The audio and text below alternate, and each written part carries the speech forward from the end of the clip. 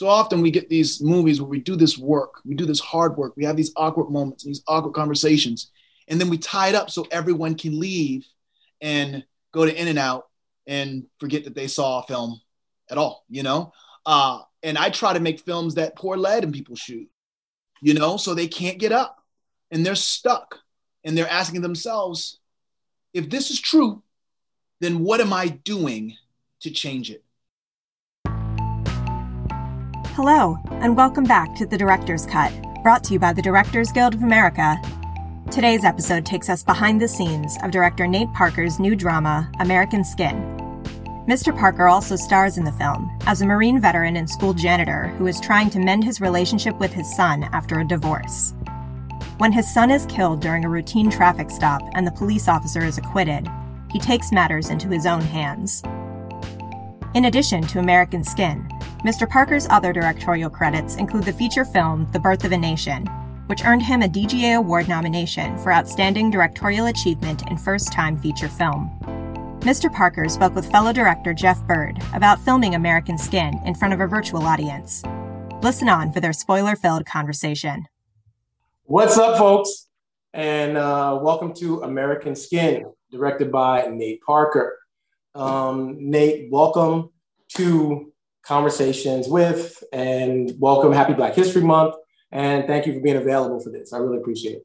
Of course, brother. So happy to be sitting with you again. Yes. So hopefully you guys have watched it, because spoiler alert, there will be lots of spoilers. I'll try to keep it as spoiler-free as possible, but I can't promise, because the film has moved me so much that I just gotta get into it right now with Nate and dissect all the stuff. So Nate, if you don't mind, let's just start from the beginning. Let's start from, the script.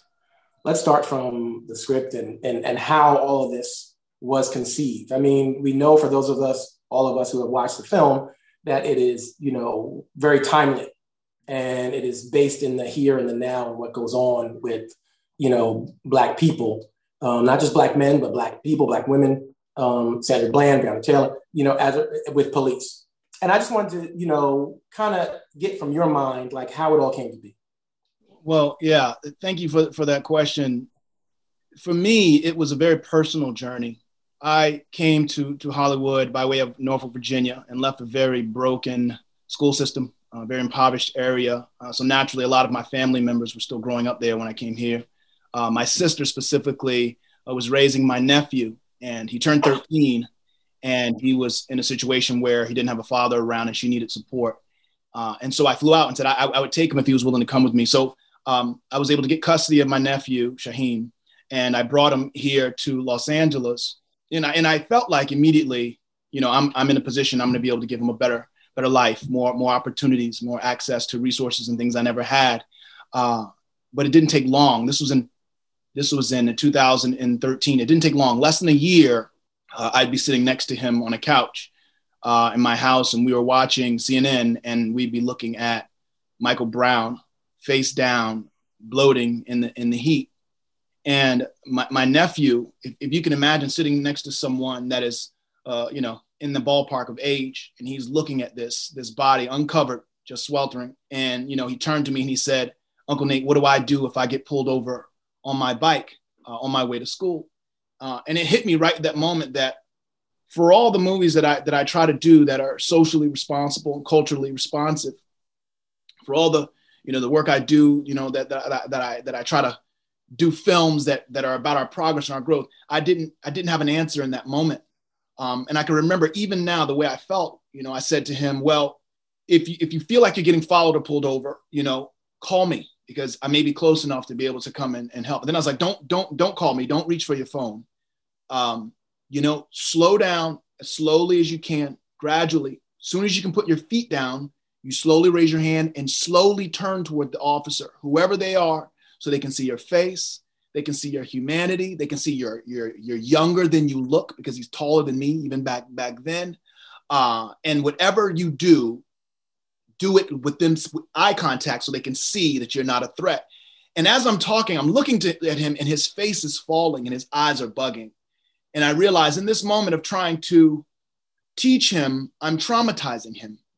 And that is his introduction or his rite of passage into manhood in a moment that we did not plan, when I'm having to tell him that as a citizen of this country, his life is not only less valuable, but I can't protect him if he finds himself in a situation like Michael Brown or so many of the many people we saw on television. So I realized that I'd taken him out of the frying pan and into the fire as a guardian. And it was devastating, And so I said to myself, well, okay, this is my only son, even though he was my nephew. I have 5 girls. But I told him, I'm going to get you an answer. And I'm going to get an answer not only for you, but for those girls in there as well. And so began my journey to figure out in what way I could use my art to create something that could bring a voice to that feeling I felt in my spirit when I felt like I let him down and that I had to traumatize him to protect him. But in doing so, I created I broke something in him. And that began the journey of the script, or which started off as a think piece, essay type thing. And then 2018, 2019 is when I started writing the script and was able to get the financing and make the film. Okay, so then, man, let me tell you something. I mean, I don't know if people understand the weight of that conversation. I know all of us, Black folks understand the weight of that conversation, but, I applaud you for being able to have it in that way that you did. Because I remember when I had the conversation, when my father had the conversation with me, and, and everybody, I've given the conversation to like my nephew. So, that means a lot that, you had that and that you felt the weight of the trauma you were putting on him. Okay, so I'm going to try and stick with craft quite a bit just because I have to, because the film affected me in such a way. So let's stick with the craft. So you got the script done, and then you said you went to get the money, and you went to, because this film is a true independent film in a world where, and I say that not to disrespect other films that are independent, but there are a lot of films now that are independent, but then you find out later, this was back by Netflix, or that was back by Amazon, but this was a true independent film. How did you go about getting the money for such a, what some would say polarizing script? Right. Well, I think there's such an advantage to independent filmmaking in that you can make the thing you're passionate about. You can bring the narrative to investors that identify with that passion.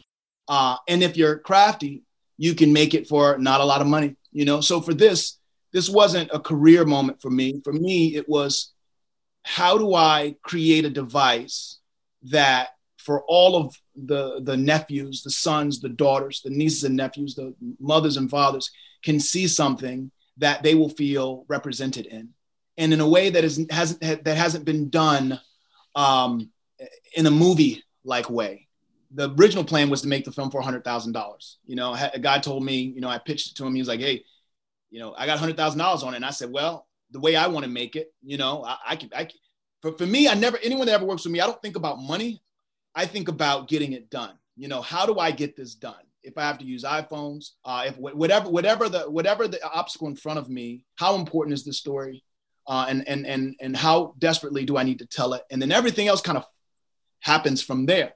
So I didn't try to make it for no money. I just was ready to make it with no money. And so I was working with one of my producers, Tarak Ben Ammar, and he asked me what I had up next. And I said, well, I'm recruiting for this film that I think I'm going to make for $100,000. And he was like, $100,000 movie? Like, what is this movie about? And I told him, and he was just, we were at a dinner, and I want to say we were with his son. And both of them were like, that film needs to be made. And then Tarak said, if that script existed, I'd finance it right now. And I'd put money into that. So what ended up happening is he called a friend of his, Mark Berg, and they said, we could, put together, $500,000 or whatever. And so what started as a $500,000 movie ended up being less than $1 million. But that's how it started. It was myself, my business partner, other producers, Lucas, Zach. We are a very motley crew of filmmakers that we approach the business in one way, and that is tell the story. No matter how much money there is, just tell the story. And so, we kind of just put together a blueprint on how we would approach it. And I'd done short films in this way for years and years.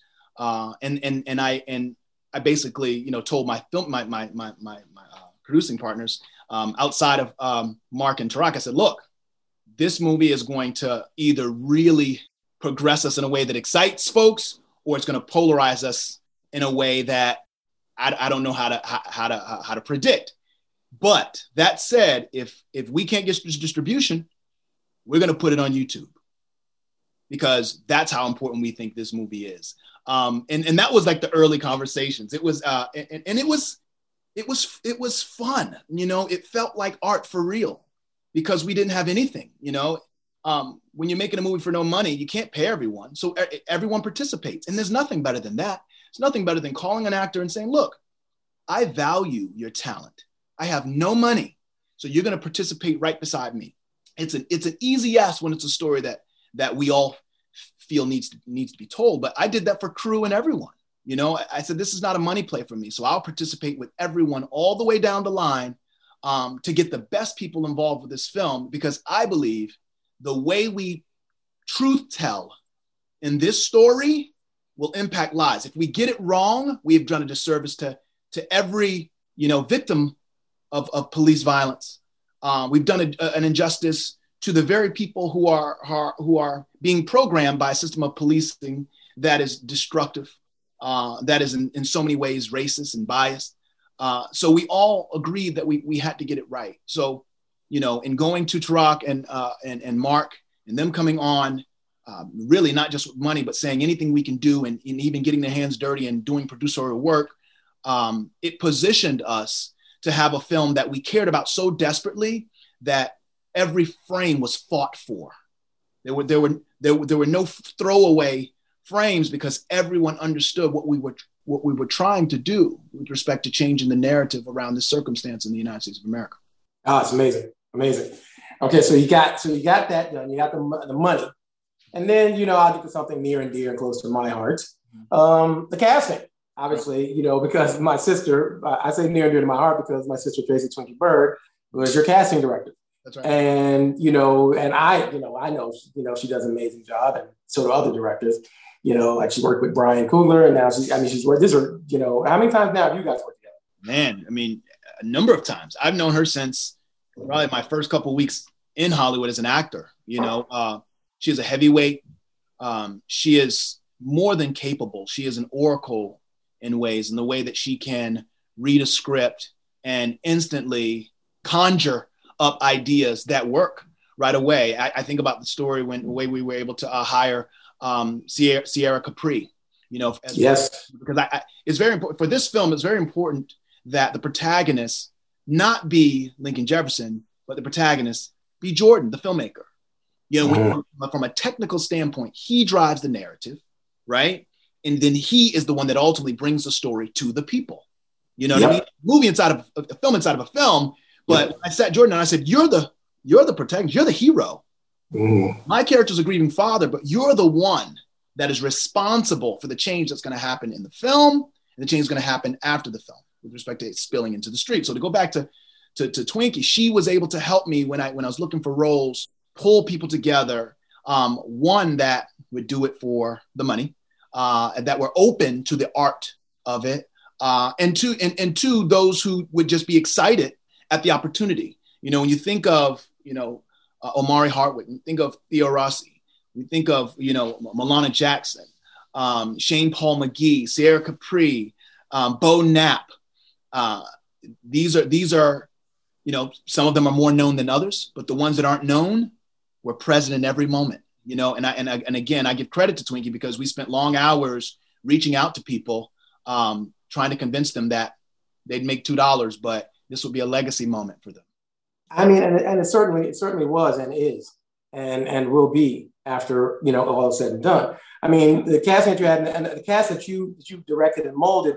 I mean, let's just quickly talk about Bo Knapp for a second in regards to that, you know, situation, you know, with your character and his character, and the face-off and all that. I mean, what was that like on set to, you know, have to direct literally, you know, as, you know, be the director, but also be the father who lost his son, and the kid who played, the young man who played your son, he was amazing as well. And you could feel that whole moment with him wanting to, you know, just video the thing and then what happened. But just speak to that a bit about how you directed that moment with you and Bo and how that felt.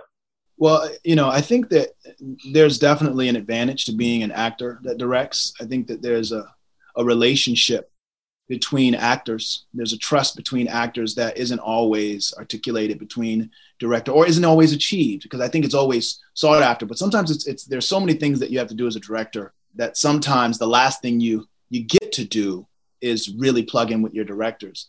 With your actors. So for me, the first meeting I had with Bo, when I talked to him about the project, we just kind of talked about, our journey. We talked about our families. We talked about all the things that mattered to us, because it was important to me that he understood that I care about those things. I try to approach the game like a coach, you know what I mean? Someone who, as I coach sports in real life, and I've learned that when you really connect with if you're a young person you're teaching or you're coaching, and really get them to recognize that one thing that will take them to the next level of their ability, that's where the magic happens. And for me, it was really trying to get Bo to understand the why behind the movie and how important it was for him to really sink into this role. Because Bo is nothing like the character he played. But I shared with him conversations I'd had with police officers. And I tried to share with him the humanity I found in the police officers that I interviewed. So he, wouldn't come into it from the outside looking in, but he'd be able to have things to identify with respect to their humanity. And so that first conversation, we found ourselves in tears. We hit a moment where we're talking about the things we're seeing in the world. We're talking about, the important things we saw important in this film. We found ourselves literally crying, two grown men in a cafe crying together about the importance of art when it comes to telling these stories and being the last vanguard of shifting the narrative. And he brought that onto set. So, I was able to rehearse with him a little bit. I called him, we rehearsed a little bit on the phone. He came in early. He was so humble.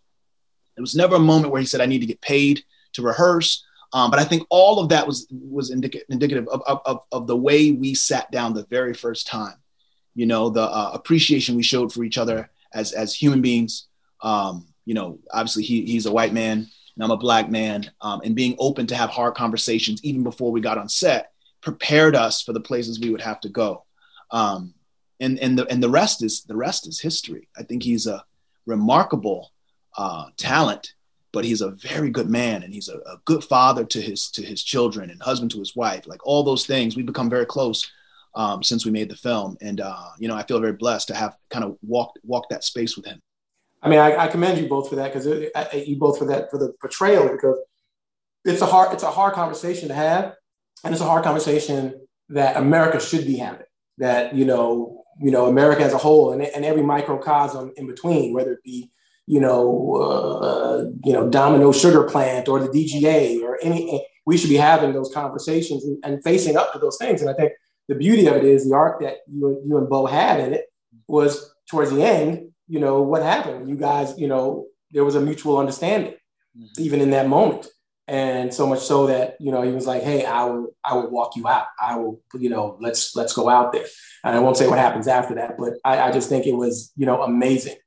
And let me just talk about one other thing real quick on, now we're talking about the direction of the character.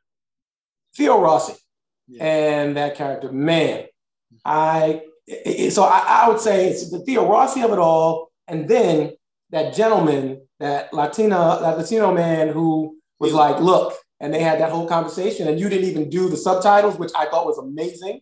I said, no, let them have their conversation. And if you don't understand it, then go find a Latino friend, call somebody, reach out to your community, and then get them to translate it for you, and then have a conversation about it, because that's a much needed conversation too that needs to happen.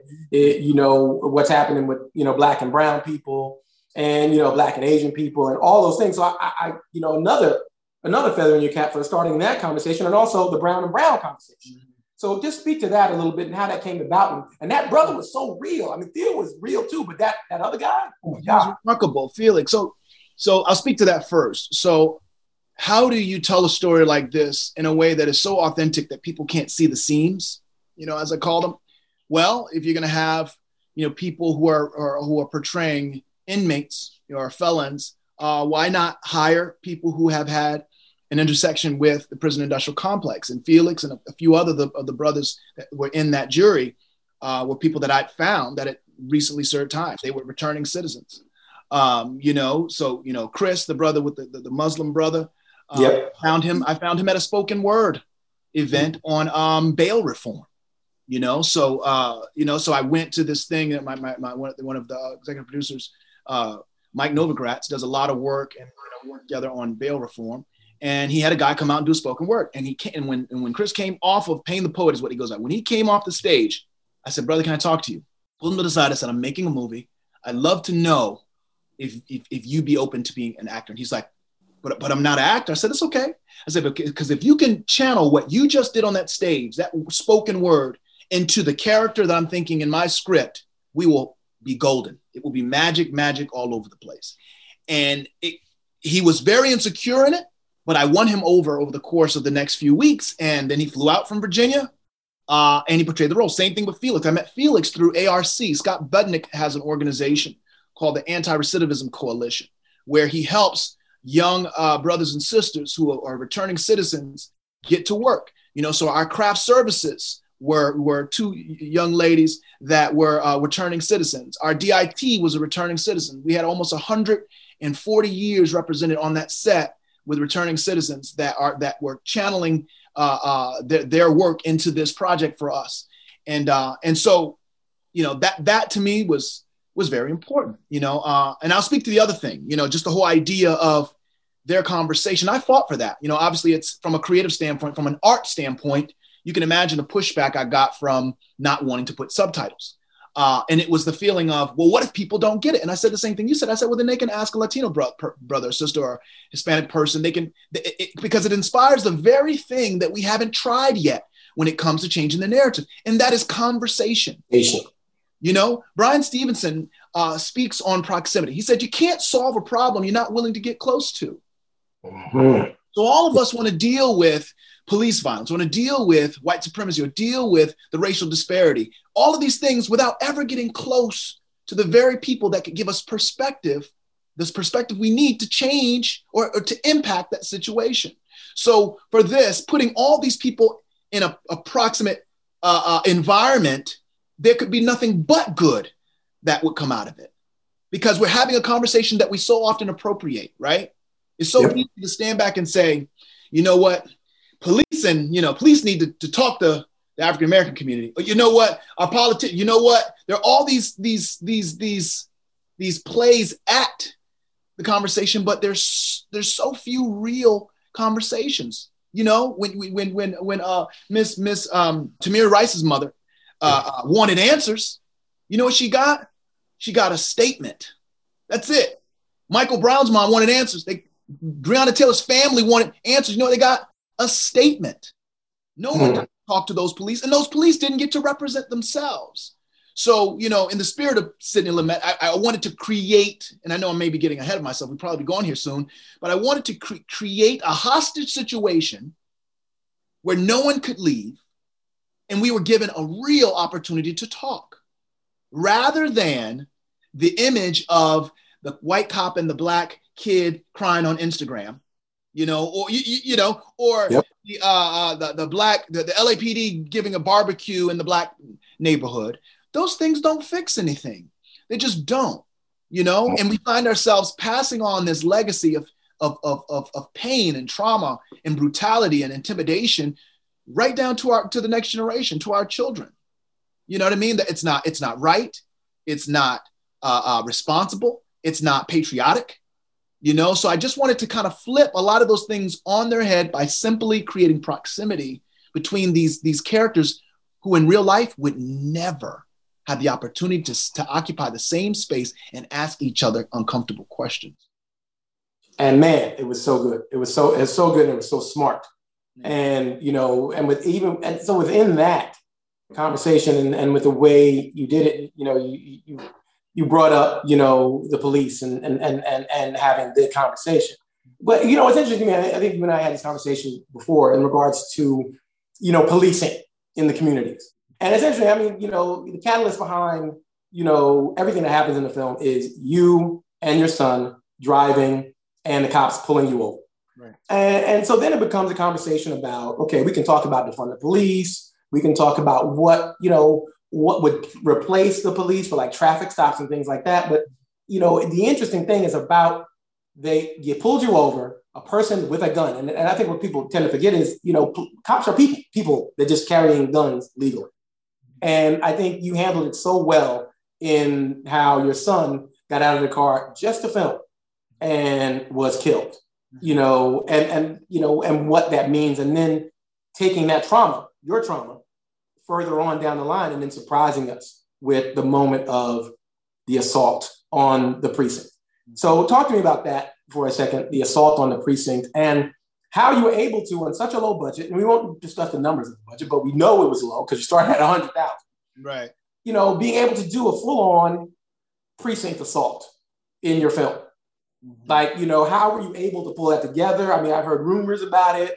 I've heard stories, but I want to hear from the architect of it all.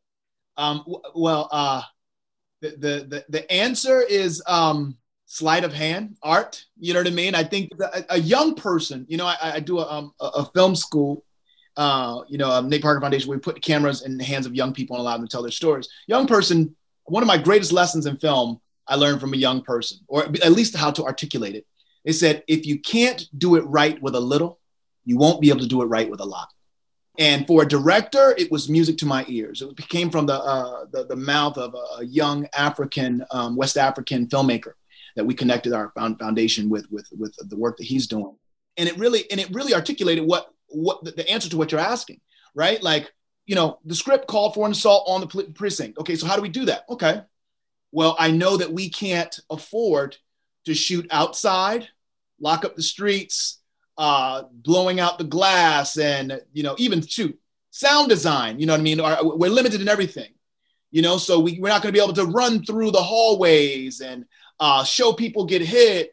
So I said, this is what I'm going to do. And it was really just, again, when you have less than $1 million to make a film, there's not a lot of room for things to go on the floor. You have to write a lean script and shoot a lean script. So you use everything. So my plan from even in the script form was to go straight from this moment, this heightened moment of what is he going to do next, to juxtapose the calm before the storm with the worst part of the storm. If you can imagine, it's a film about someone in Katrina, and it's a child of, a parent who's decided not to leave. And the child is watching TV and he's hearing all of these stories about how bad it's going to get, but he's not old enough to do anything about it. So he's stuck, and he's on the news and they're saying 10 feet of water, all these things. And he walks outside and he looks up at the sky, and the sky is blue. And all of a sudden he starts to see the sky start to turn. Anyone that's ever been in that situation, I'm from Virginia, so we know how the weather can come in. All of a sudden you see the weather start to come in, and instantly he's underwater, suffocating, coming up, and his face breaks the surface, right? Mm-hmm. I didn't have to shoot all of the rain starting, all the people leaving, the cars, the water at the 1 foot mark, the 2 foot mark, the 3 foot mark, the 4. All of a sudden, we've been catapulted in that place. So I kind of used the calm and the chaos to create a moment of artistic vision that, you hope the audience will kind of ride with you. And they did. It seems as though, I haven't heard anything yet. It seems like everyone believed it. But it also has to be something so arresting that it does the job in an instant that could have been done with 4 minutes of shoe leather, if that makes sense. Because I'd never seen machine guns in the precinct, and I knew that it was the type of image that would also let not just filmmakers, that look like me know, but let audience members, let victims, let people who have justifiable rage know that I'm thinking of you. I recognize your rage, and our rage is justified. And we're allowed to be angry, and we're allowed to have an image that could, even thinking it get us hurt or, persecuted. You know what I mean? Yes. But so there was the art of it was really creating the juxtaposition. I try to do that in my films where there's peace and then there's chaos and there's only art in between. And it comes out of lack, right? If I had $20 million, I might have been coerced into shooting an entire, up the stairs and, shooting through blown out windows and diving, and flash bombs and all that. But, and innovation, came from necessity. And those are things that I think that my crew executed expertly well. And, you bring up your crew. So I that's perfectly where I was heading as well. I mean, so I agree. Your crew, masterful job at it. And one of those people I know you had is, my past roommate when I first moved to LA, Van Hayden, who was your first AD. Yeah. And, who's an amazing first assistant director. I mean, he's hard for all you directors out there. He's hard to get, but he's amazing at what he does. Yeah. And you guys, that scene, I remember I had to ask him about that scene. And, the stunts that you guys did in that scene and the other scenes, was it Julius LaFleur was your stunt person as well, correct? So, I mean, you asked the question of, did it accomplish the job? It did. Thank you. As a viewer watching it, it did. I never once thought about windows exploding or flashbang grenades or any of that because the drama, and I also was there. And also, to be honest, I stood up. And I remember I was watching it, with my assistant, and I just stood up out of my seat because you had that moment of, yes, even though you're thinking to myself, oh my God, I'm wishing ill on, on people, but it's not really, I'm wishing, release, for what we have pent up inside of us since this, That's right. I'm release of moments where we see, us just being killed for no reason, and release for when we see people storming the Capitol and, there's not haphazard shots ringing out. No one's in fear for their life. The fact that you can be in fear for your life as a Black person is walking away from you. But when you have MAGA people coming at you with stuff, you do not fear for your life. Mm-hmm. So it's just interesting. And I think, but it's you know what it is, brother? It's programming. And we touch on it on the film, because I think the wrong way to approach the shift in the narrative we're looking for is to say, take the cop, put the cop underneath the jail that killed the Black person, and everything will be fine. My degree in college was in programming. I got a degree in management science and information systems. And I had a professor that told me once, he said, I come to him and I'm like, I can't find the error, and I'm pushing execute and it's not working. He said, look, that program is only going to do what you programmed it to do. If it's not executing, there's an error in the code. So find the error in the code and the program will do what it's supposed to do, right? So when we talk about policing, we can't talk about the individual. We have to talk about the system of policing. If we look at it as an institution or corporation that's creating widgets, the widgets are doing what they're programmed to do. They come out, they do their job. They come out, they do their job. So taking one widget off the assembly line is only going to create space for the next one to come in and do the exact thing that it's programmed to do. So if we're serious about spearheading and confronting police violence head on, then we can't just point a finger. Now, yes, there needs to be justice and accountability, right? But there also needs to be something that rocks the very foundation of policing. You mentioned defund the police, right? A lot of people talk about defund the police, but it's become so politicized that instantly it's polarizing without anyone really asking what it really means. Yep. You know what I mean? Because what we're talking about is budget equity. I've been to schools, I've done talks, me and my mentor, we go to alternative schools, we give all these speeches, right? Like we want to take the thrown away stone and make it the cornerstone. And you go to these schools and I'm talking about 5, 6, 7, 8 police officers in one school. And I'm thinking, okay, police aren't trained to do everything, right? No. So would it make more sense to have 2 police and 6 trauma counselors that can speak to the reality of what these young people are experiencing, the trauma they experience just walking out of their house, a dice roll, not knowing what's going to happen to them if they're going to make it back. I think we have to take some conversations out of the partisan conversation and place them in the human conversation. Because if that happens, we won't instantly take this kind of Super Bowl approach, like what team you play for. Yeah. I know, well, I'm a liberal. Like we all have children, right? And we all want our children not only to enjoy life, but to not be traumatized by being even associated to someone who has been killed by the police or associated with someone whose father killed someone who was running away, right? We have to stop this cycle, but the only way to do it You know, like we talk about changing the narrative. You can't change the narrative if you don't acknowledge the narrative. Exactly. For me, the film is very simple. This is where we are right now, folks, you know? And to kind of just pull it all the way back to crew, none of this stuff could have been executed without my crew. For all the filmmakers out there, I am the guy that will take less money to do the job if I can get the best. I will give up days. I just did it in my last film. I'll give up days if it means I can get the best crew. Because if you can get the best crew to work at and above their capacity, they'll do it in less time. They just will. I'm not going to tell you how many days we shot this, but I'm going to tell you, for my directors out there, just know I didn't have a lot of days at all. Whatever you think is less than that. Less than that. Everyone showed up. And Van Hayden, you want to know how I got Van Hayden? I'm going to tell you how. So when it came time to crew up, I got an email. Hey, we got this first AD that we think will be perfect for you. I was like, okay, I'd love to meet him, you know. But as I go to meet this person at this cafe, I reached out to one of my very close friends and producer, Preston Holm. And I said, Preston, do you know any Black first ADs are available? Preston Holmes, if you know Preston, he says, yes, I do. Exactly. Just like that, right? And he put me on the phone with Van. And I met the other brother, young white guy. And he was great. He was capable.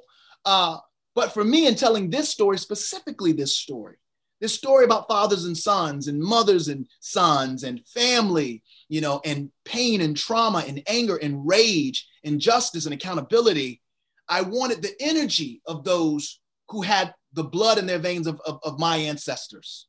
Mm-hmm. I needed that. We needed it on set, yep. You know, and same thing with Julius, you know. Brought in Julius, and he brought a team. I remember the day he came in and we did our first run through, and he had everyone, you know, the way they do it is they do like a little mock-up or dry run, and you're watching all the people do the thing that you've written. And I was like, and that's when it hit me. I was like, oh, this is actually going to feel like it has some size. This ain't going to feel small. Yep. So they did a little previs. They did a previs for you. He did a previs for me. He showed up.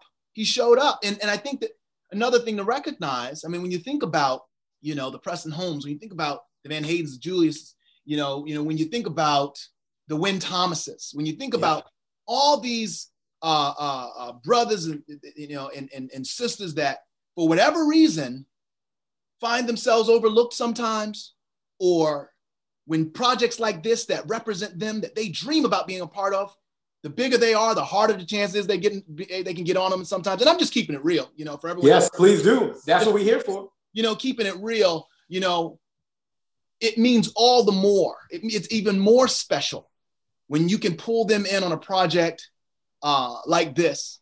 And you know, it reminds me, April 28, 2019, we were shooting this movie. You know what's significant about that date? It's the day John Singleton died. Yes. We were shooting this movie, and we were in the middle of one of the scenes, and Van came over to me and he said, Nate, I need to talk to you. I said, okay. And I went into the room, and it was him, it was myself. And I want to say that Julius may have been there as well. And he said that, you know, John passed. And I couldn't imagine being with more relevant company.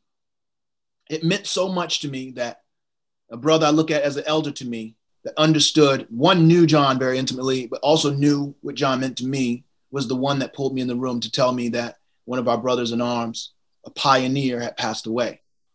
And we had to keep shooting that day. And we were very alone. But I remember thinking to myself, man, like, this is my hero, and he's gone. But if he was here, he'd say, Nate, keep shooting. And but we carried that. We carried the spirit of John with us as we shot. You know, I don't know what he would have felt about the film, but his DNA is in it. I know that. I think he would have loved the film. I think if you're looking at John's body of work, I think he would have loved that film, and also not just his body of work, but his heart, his soul, his intensity and his spirit. You know, for a Black subject matter and speaking the truth to power, and that's what your film does. That's exactly what your film does. It's so amazing. And so, you know, staying a little bit on the crew a bit. So you had that, and then you also had your production designer. Jeffrey Kirkland. He also did, so Jeffrey Kirkland is one of the best production designers in the business. He did The Right Stuff. You know what I mean? Like he did Children of Men. And he did this movie. And I want to say Jeffrey is like 79 now, or so 78. Wow.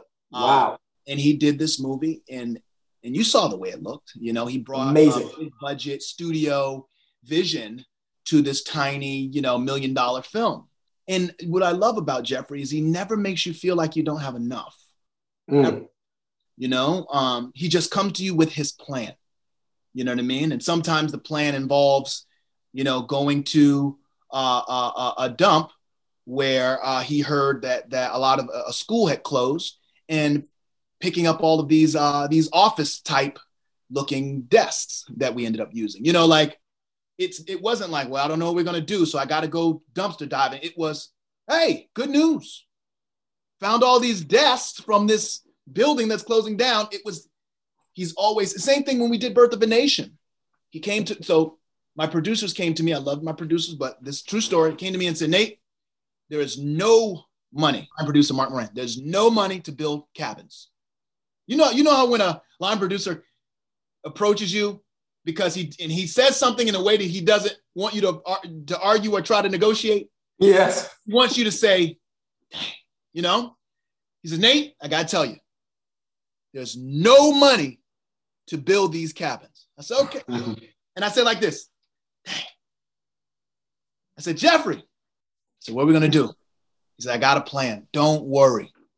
I don't know what he did. I don't know how he did it, but we had cabins that looked like they came from $100 million movie. And I think that a director is only as good as the approach of his crew, because everyone can come and work hard, but if they're not showing up in problem-solving mode, then you're going to have a hard time, because they can work hard. Like he could have worked hard with no money for cabins, and we could have, not, I don't even know what we would have done, but when you have people, even like Van, Van would text me at 3:00 in the morning and say, you want to look at these boards? I think I got it. 3 a.m.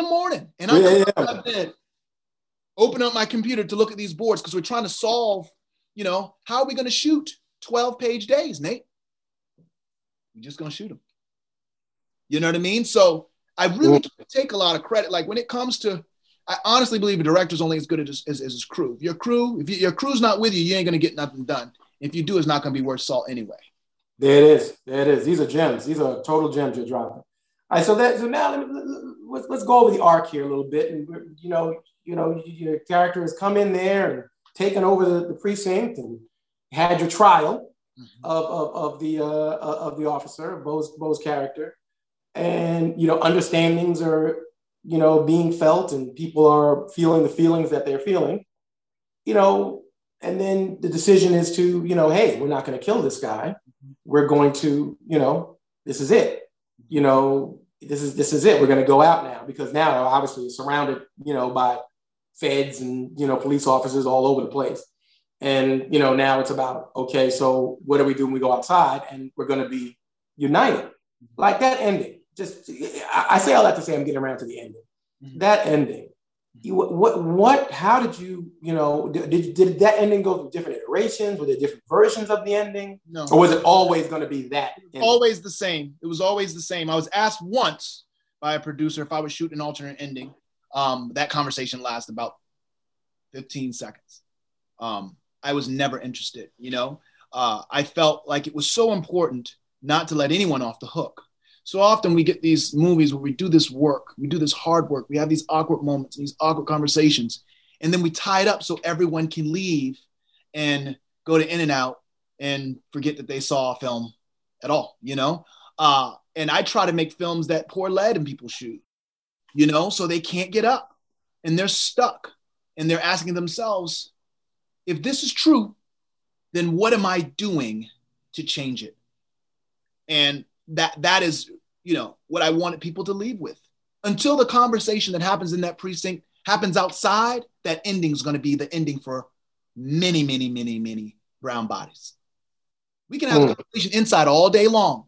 How many conversations do you have in your comfort of your own home about the things that need solutions, things that need to change. But then we go into the world and we're just afraid. We're politically correct. We're partisan. We're all these things that grabs our tongue and allows us to occupy the space of people that we know need to change, or we know need a perspective shift, or people just aren't always willing to take the conversation outside of the comfortable space. So that's what the ending, was about. I think that me personally, when I think of, Oscar Micheaux, or Paul Robeson, Paul Robeson said, the artist must decide if he will fight for bondage or freedom. I've made my choice. And I think as an artist, if we're going to do what Nina Simone says and reflect the times, we have to do it unapologetically. And sometimes that comes with making endings that aren't so popular. I've had people say that the ending filled them with rage. And I'm like, good. Some said I could not stop crying. I was on the floor. Great. If you say you weren't moved at all, then I've lost. I've done I did it wrong. And I failed. I've missed the mark, Man, I had both of those, rage and tears. And to be honest, I did not expect that ending, Nate. I'm a follower of your work and your films, and I knew there were going to be twists and turns, but I did not expect that ending. So I applaud you for literally stopping, my heart, for 10 seconds of going, wait, that's it. This is what happens. And life goes on. And you did it so masterfully with life going on. That was just, and that's real. And that's the thing too. I had someone ask me a question. You sure you want to, after that, you want to go to that? And I said, absolutely. Because this is where we are now. Let's keep it real. Isn't it interesting? When George Floyd happened, I had so many of my colleagues, all colors, but mostly white, call me and say, I had no idea, what do I do? What do I do now? How can I help? I had so many, people I knew that were in the streets, that knew people that were maybe really in the street. And I said, the thing that we have to embrace right now is the flame. The flame, that the literal flame, the figurative flame, young people being the figurative flame, the flame of all the people that showed up that were in the streets, the Grove burned. And I said to a couple of friends of mine, I said, when the flame dies down, life will go on and everyone will forget. People will set up all these, segments of their organization and institution for Black and diversity and inclusion. But the question is, how many people will keep them when it's not cool, when the pendulum swings the other way, And if you remember what happened with George Floyd, you know what they did? They brought basketball back quick, didn't they?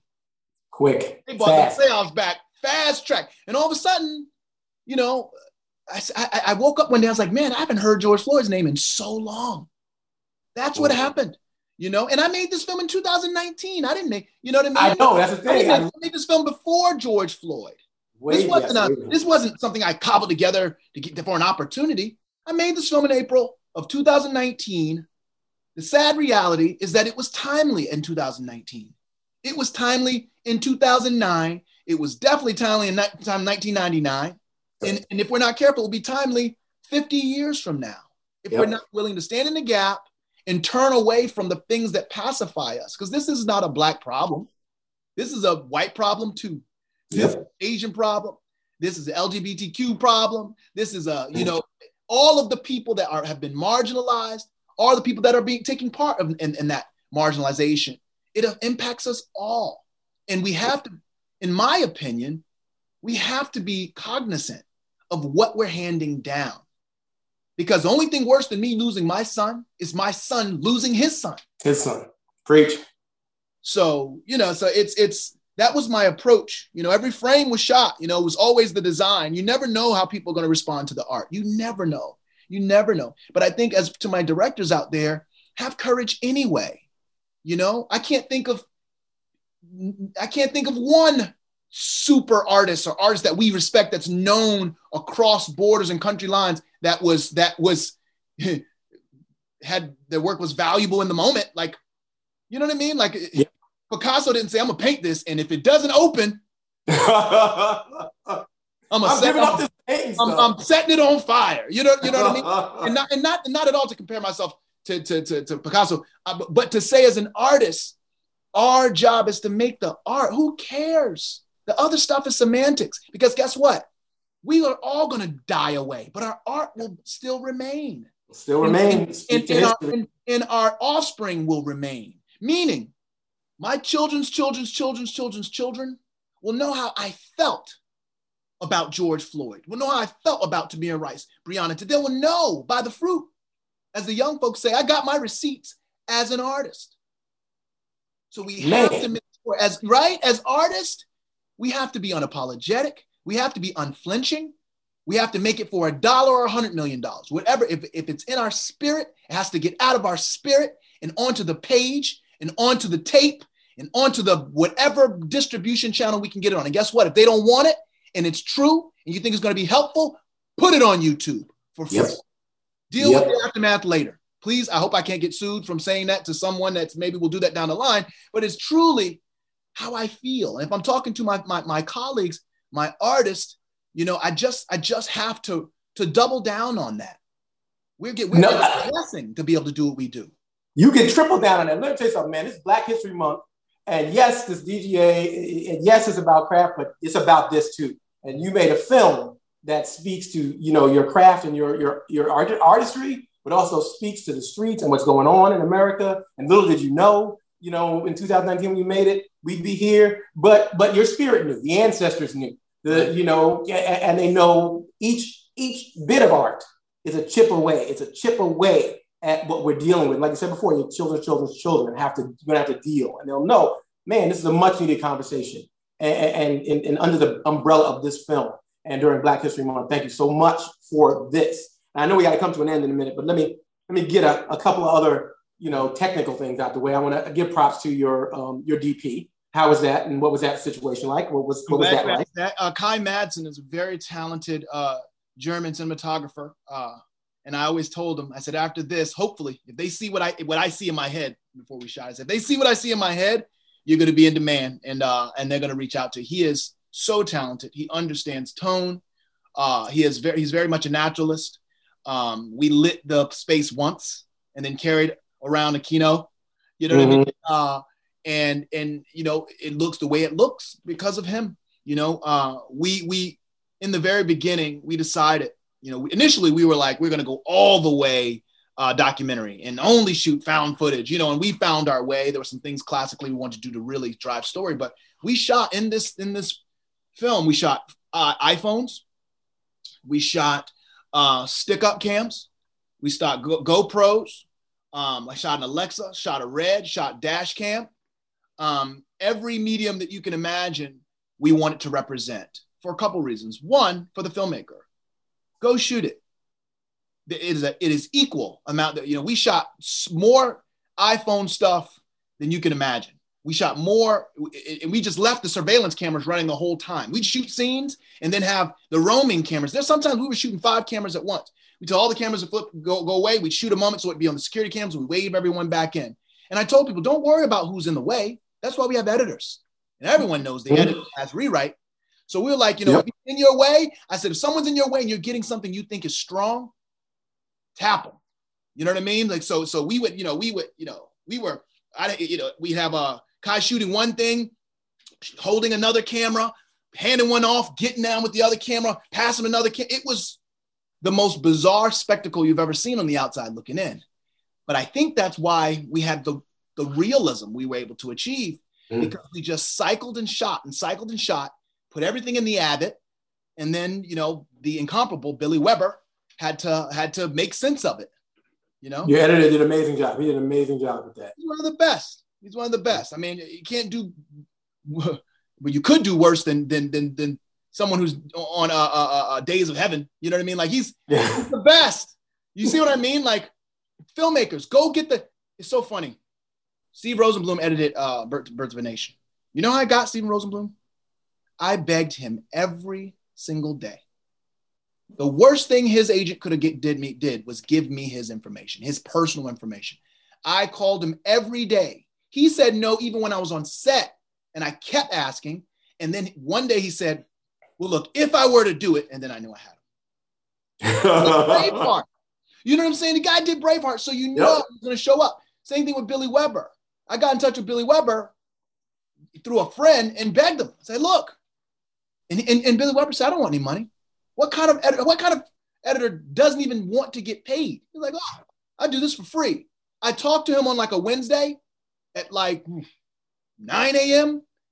After lunch, guess who walks onto the set? We're shooting in Glendale. Billy Weber.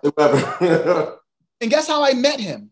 He was walking, he walked up to me. I heard someone in my ear. I hadn't seen him in real life. And he was like, what you shot was great. I turned, he was like, yeah. And you're right. You don't need to turn around. You don't need that part.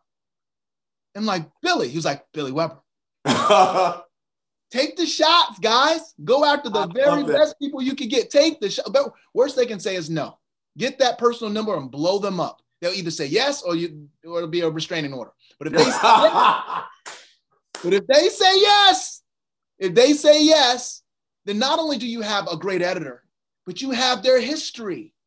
You have their historical context when it comes to their talent in your little tiny thing. So your thing ain't tiny no more. Yes, this movie cost less than $1 million. But with respect to talent and the people who showed up frame after frame and did their thing, this is $100 million movie. Exactly. Oh, Nate, man, I can talk to you about this forever because we didn't even get to the Spike Lee part. We didn't even get to the film festival part. But I can talk to you forever, bro. What's next for you? What's next for you? Whether TV, film, whatever. What's next? Because I think we definitely are ready, to see more Nate Parker. So what's next for you? Well, I just shot a film in Vancouver with David Oyelowo called Solitary. It deals with the prison industrial complex and the inhumane aspects of solitary confinement and how it impacts this man's mind as he's trying to reintegrate and fall back in love with his family that he left behind. Shot that in Vancouver.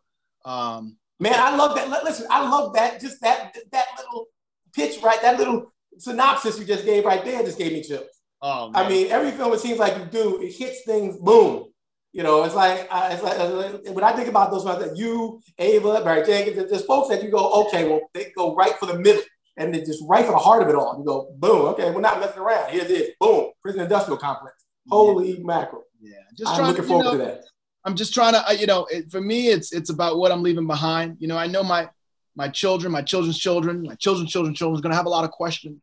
Not only about, why the world is the way it is, but what I did to try to help shape it. I'm not a savior. Film is not about saviors. It asks more questions than it answers. But it is an attempt to join the conversation with respect to moving us forward as a people, because I think that it's the tide that raised all ships. A country that respects, people of color, Black people, respects their bodies is going to be a better country. A country that puts value on the way that we interact with each other. Is just going to be a better country. And I think it's patriotic to want that. Like I said, I don't got all the answers, but as long as there's breath in my body, I'm going to use my art and use this platform for good to try to move us forward.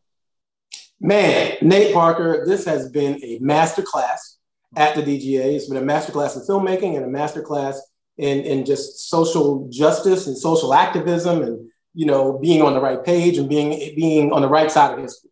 I thank you so much for taking the time and making the film and allowing this conversation to happen based on your film, what was in your heart and what was in your mind when you made it.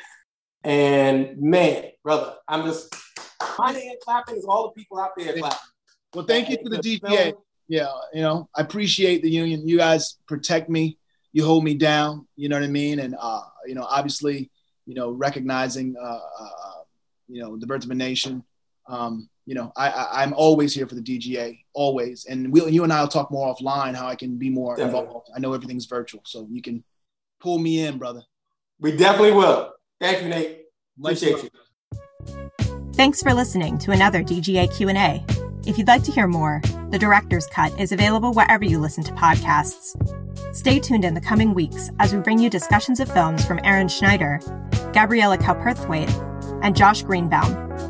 And be sure to subscribe, rate, and review. We'd love to hear your feedback, and you can help fellow film buffs find the show. Thanks again for listening, and we'll see you next time. This podcast is produced by the Directors Guild of America. Music is by Dan Wally.